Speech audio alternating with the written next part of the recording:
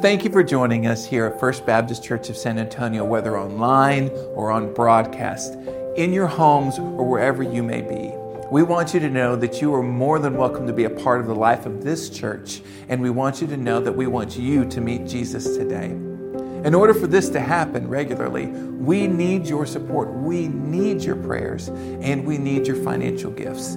Please continue to give and be a part of what we do today.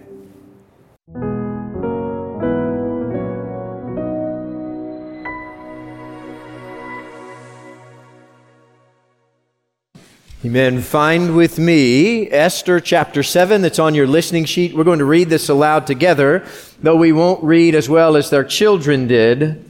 We will do our best. So find Esther chapter 7 verses 6 through 7, and we're going to read this aloud together. This then is the text for today. Esther said, "A foe and an enemy is this wicked Haman." Then Haman became terrified before the king and the queen. The king arose in his anger from drinking wine and went into the palace garden. But Haman stayed to beg for his life from Queen Esther, for he saw that harm had been determined against him by the king. May God bless the reading of his word. You may be seated.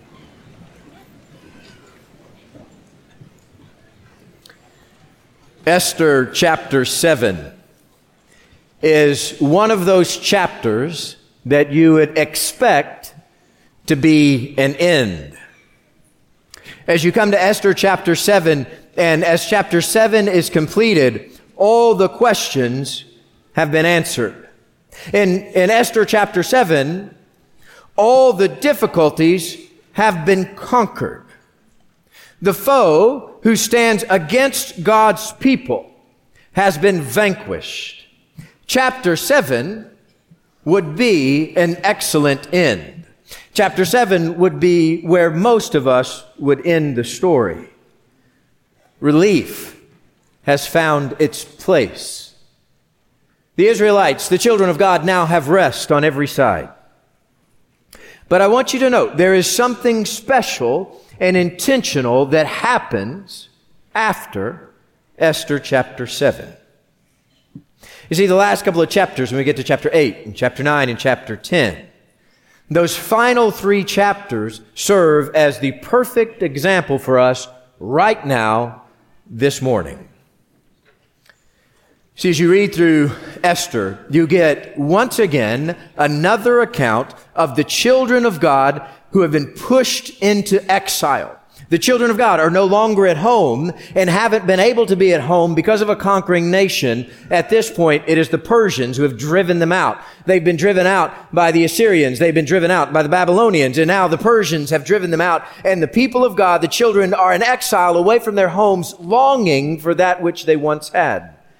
And here, in this painful distance, Israel finds themselves in the sights of Haman. Haman wasn't the Persian ruler, but he's one of the Persian ruler's officials who wants all the Jewish people killed because a man named Mordecai wouldn't bow down to him.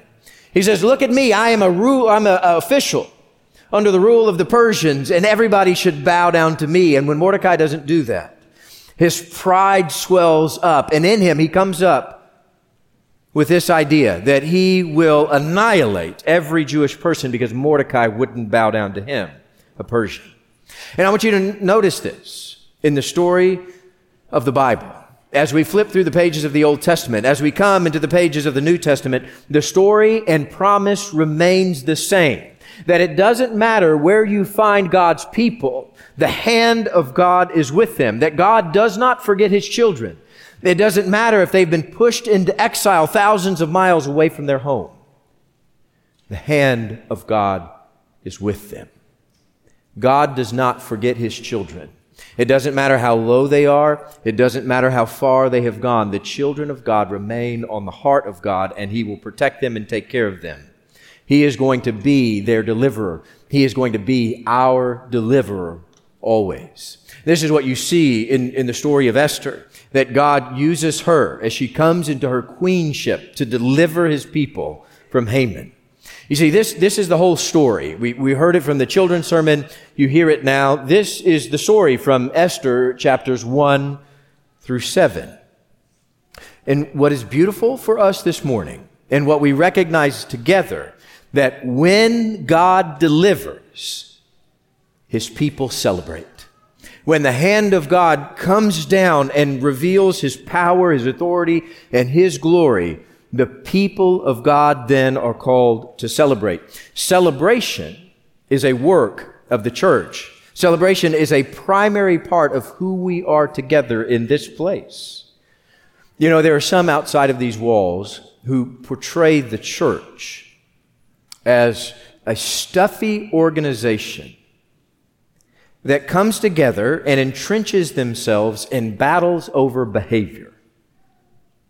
You know, that's how most people outside of the church see the church. Entrenched folks who are worried about my behavior. And there's good reason why they think that.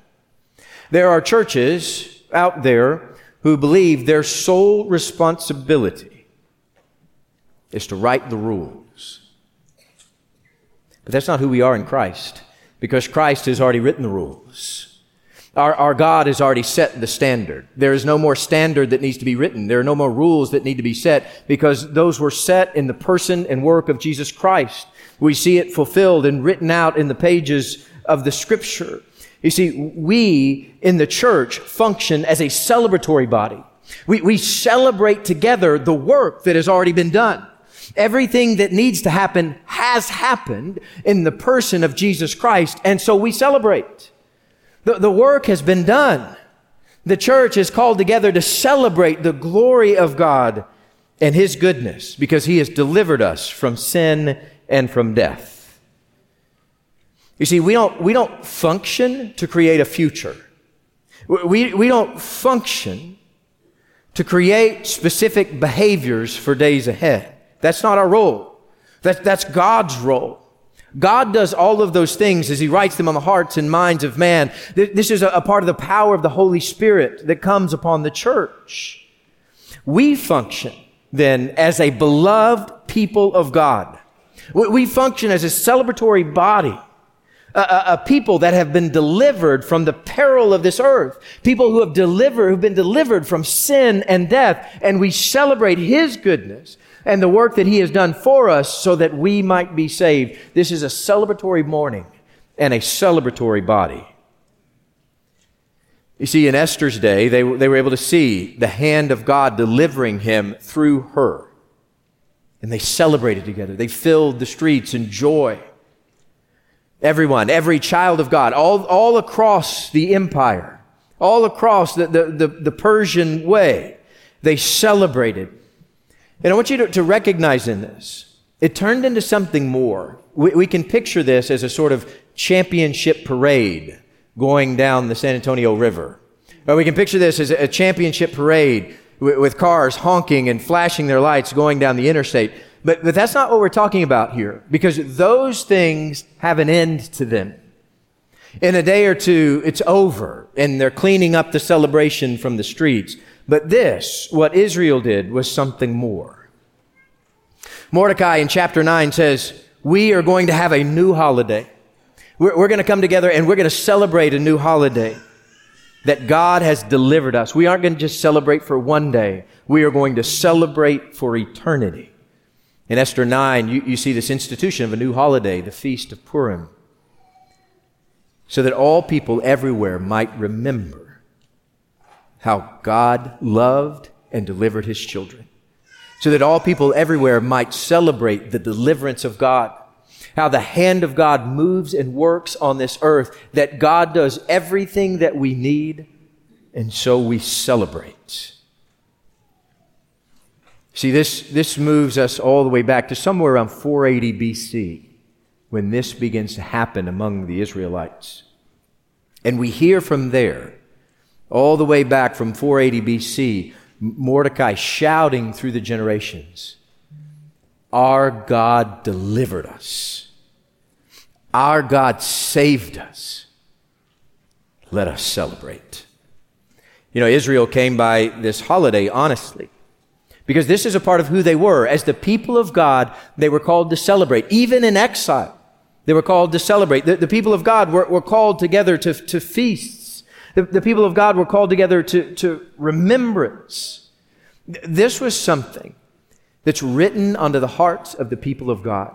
When you are welcomed into the family of God and you become a part of that family, where you are an heir of the Christ, it just so happens, as it did in the nation of Israel, that God writes celebration onto your hearts. God writes celebration into your life. And when the church gathers, it is a celebratory body looking up to God and saying, praise Him. He has delivered us time and time again. Now, in ancient Israel, there were 3 holidays that they were called together to celebrate. And they were called together 3 times a year to say, let us remember how God has delivered. And when they came together to say, let us remember how God has delivered, then we celebrate. And 3 times a year, they came together and they celebrated everything that God had done in their history for the people of God. One of those holidays is celebrated right now. It was the Feast of the Harvest. It was also known as Pentecost. Pentecost came 50 days after Passover. Right? Passover was the time they celebrated coming out of Egypt, when they were delivered out of slavery in Egypt. And they came from Egypt through the wilderness into the Promised Land by way of a Passover, where the angel of death passed over their homes because the blood was on the doorpost. And so they celebrated together. They said, God delivered us from them, and so we celebrate. 50 days after that, they came back together and they celebrated God's goodness in the barley harvest. And over time, it came to be the celebration of the giving of the law at Mount Sinai, where God would write down on the tablets for Moses, this is my law which shall stand. And so this time of year, they would celebrate this together. All this was prescribed way back in Exodus, the second book of the Bible, that everyone would come and celebrate the goodness of God's provision in the barley harvest and in His law. You see, we as the children of God, we need constant reminders. We lose our sense of celebration when we step out into the world. When we leave these times of feasts and celebration and we get out into the grind of this world, as daily life begins to chew us up and grind us up, we lose that heart of celebration. And in this world, when we begin to lose that heart of celebration, God calls us back and He says, come back in. Come back in, church, and let's look up and celebrate together every good thing that I have done for my children. So 3 times a year, God would call them back. So all of my children, come home and let's celebrate. I know you're weak. I know you're tired. I know you're beaten up. And God said, come home, because I want to remind you of how much I love you. I know this world hates you. And every step you take out there, you see how this world hates you. But I'm your heavenly Father, and I want you to come home. And I'm going to wrap my arms around you. And I'm going to remind you of how much I love you. Pentecost was one of those times. God called His kids together and told them all at once, you're my children. I love you deeply still. You know, it's interesting, that is a significant part of the Old Testament story of the Israelites and how God had written celebration onto their hearts. But this doesn't remain in the Old Testament. We see this same spirit of celebration written onto the hearts of New Testament Christians and believers. You see, Jesus Himself, as He assumes this, when He approaches the cross, it's at the celebration of the Passover, where God provided for His children a way out of death by the blood of the Lamb. And so you see this as the nation of Israel is celebrating, Jesus is weeping. Jesus is walking towards the cross so that celebration would burst out of the Old Testament and onto the New, so that celebration would move out of Israel onto this church and onto every church across the globe this morning, that we would celebrate together the goodness of God in the crucifixion of Jesus Christ. You see, that coincides with our celebration of Easter, where we celebrate Easter together, this work of the Christ at the cross. But soon after that, right, we see the resurrection of Jesus, and as he's heading towards his ascension, he tells his followers, the children of God, when I go away, I'm going to send you a helper, a Spirit that will be on you. And the disciples were then coming back and celebrating Pentecost.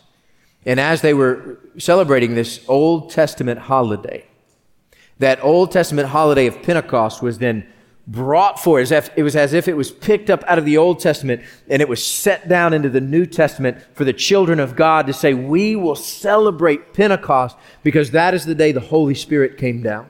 As Jesus ascended into heaven, the Holy Spirit came down upon God's people as they were gathered together for Pentecost, there in Acts chapter 2.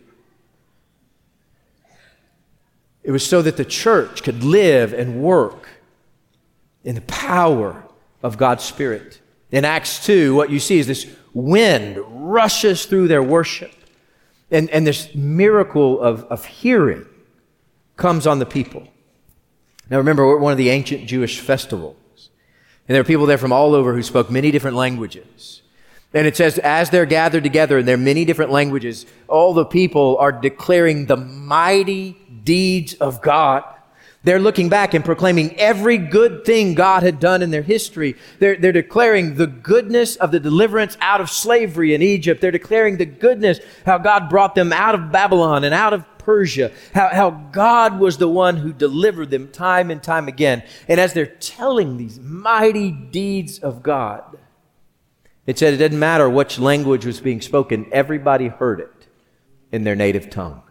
Everybody heard of these wonderful deeds of God. And it was as if this power of God, the authority of God and the Holy Spirit was moving out of the Old Testament and into the New. It was the Jewish nation then blessing the Gentiles and everybody else across the globe, that the stories of God began to be shared in many languages and began to spread rapidly across the globe because of the power of the Holy Spirit coming down upon the church of God, where we will tell of these mighty deeds over and over again, so that many may be saved. The text then in Acts 2 says they go on that day and they have many baptisms. Just 3,000 people were added to them that day. It was this powerful moment and movement of God happening right in their midst as they celebrated Pentecost together. This ancient Jewish holiday became this vibrant, new Christian experience in the power of the Holy Spirit. And so they celebrated. But this wasn't any work that they had done. This wasn't anything that was of them or out of their own strength. This wasn't anything they could conjure up on their own. There was no way for them to do this in their own effort. But God in His promise said, I will give you my Spirit, and it will come upon you mightily, and you will see many mighty deeds happen in my name by the power of the Holy Spirit. And they celebrated. This is what we're doing together today. We are a celebratory body coming together to praise God for all of the mighty deeds that He has already done. See, we've come to celebrate these powerful acts of God through history. How God moved in the Exodus, the return from the exile, the sending of His Son, Jesus Christ, the sending of the Holy Spirit upon the church. Today is a day for us to celebrate together all these good things that God has done. This is one of those times where God called His children together. He says, you are my children, and I want to remind you of how much I love you. See, as we gather today, recognize today is not about tomorrow. When we gather together, one of the things is we are troubled with is we always want to look ahead. And the problems of tomorrow or the problems of next week always creep into our hearts and to our minds. But we will leave those to the Holy Spirit. Today is not about them. Today is about today. Today is about celebrating all that God has done for His people. Now, unfortunately, I know that can sound as though we're living in a past. But it's not as if we're stuck in a past. This isn't about living in the past, but this is about how the history that our God has written affects us today, right now as we worship. And the history that God has written for His children means that today as we gather, we are to celebrate that our God has been good to us. And we're going to praise His holy name because He has constantly been good. He has constantly been a deliverer. He has constantly been a redeemer. He has been our salvation, and so we celebrate. We know this, that even if God never does another thing for us, if God doesn't act ever again, we will continue to celebrate. Because all that needed to happen, everything He could do for us, happened at the crucifixion and resurrection of Jesus Christ. When He sent His Son down to the cross, He gave us everything that we needed in His Son. And in that crucifixion, He gave us everything we needed for life and the forgiveness for our sins. And if God never does another thing for us ever again, we will celebrate who He is, because that is what we needed. You see, you don't have to do anything else. One of the things that happens when we get together as a church is we think we've got to do more. Or we think there's something else that has to happen. There's nothing more that needs to be done. Everything was done and finished at the cross. And so we celebrate. This is a celebratory body. Our work this morning is to trust the Spirit and to sing out. Our work this morning is to remember how much our God loves us and to celebrate. You see, God's done enough by sending His Spirit upon the church for our redemption. You, we, me, us, this church, the children of God, we have been provided for.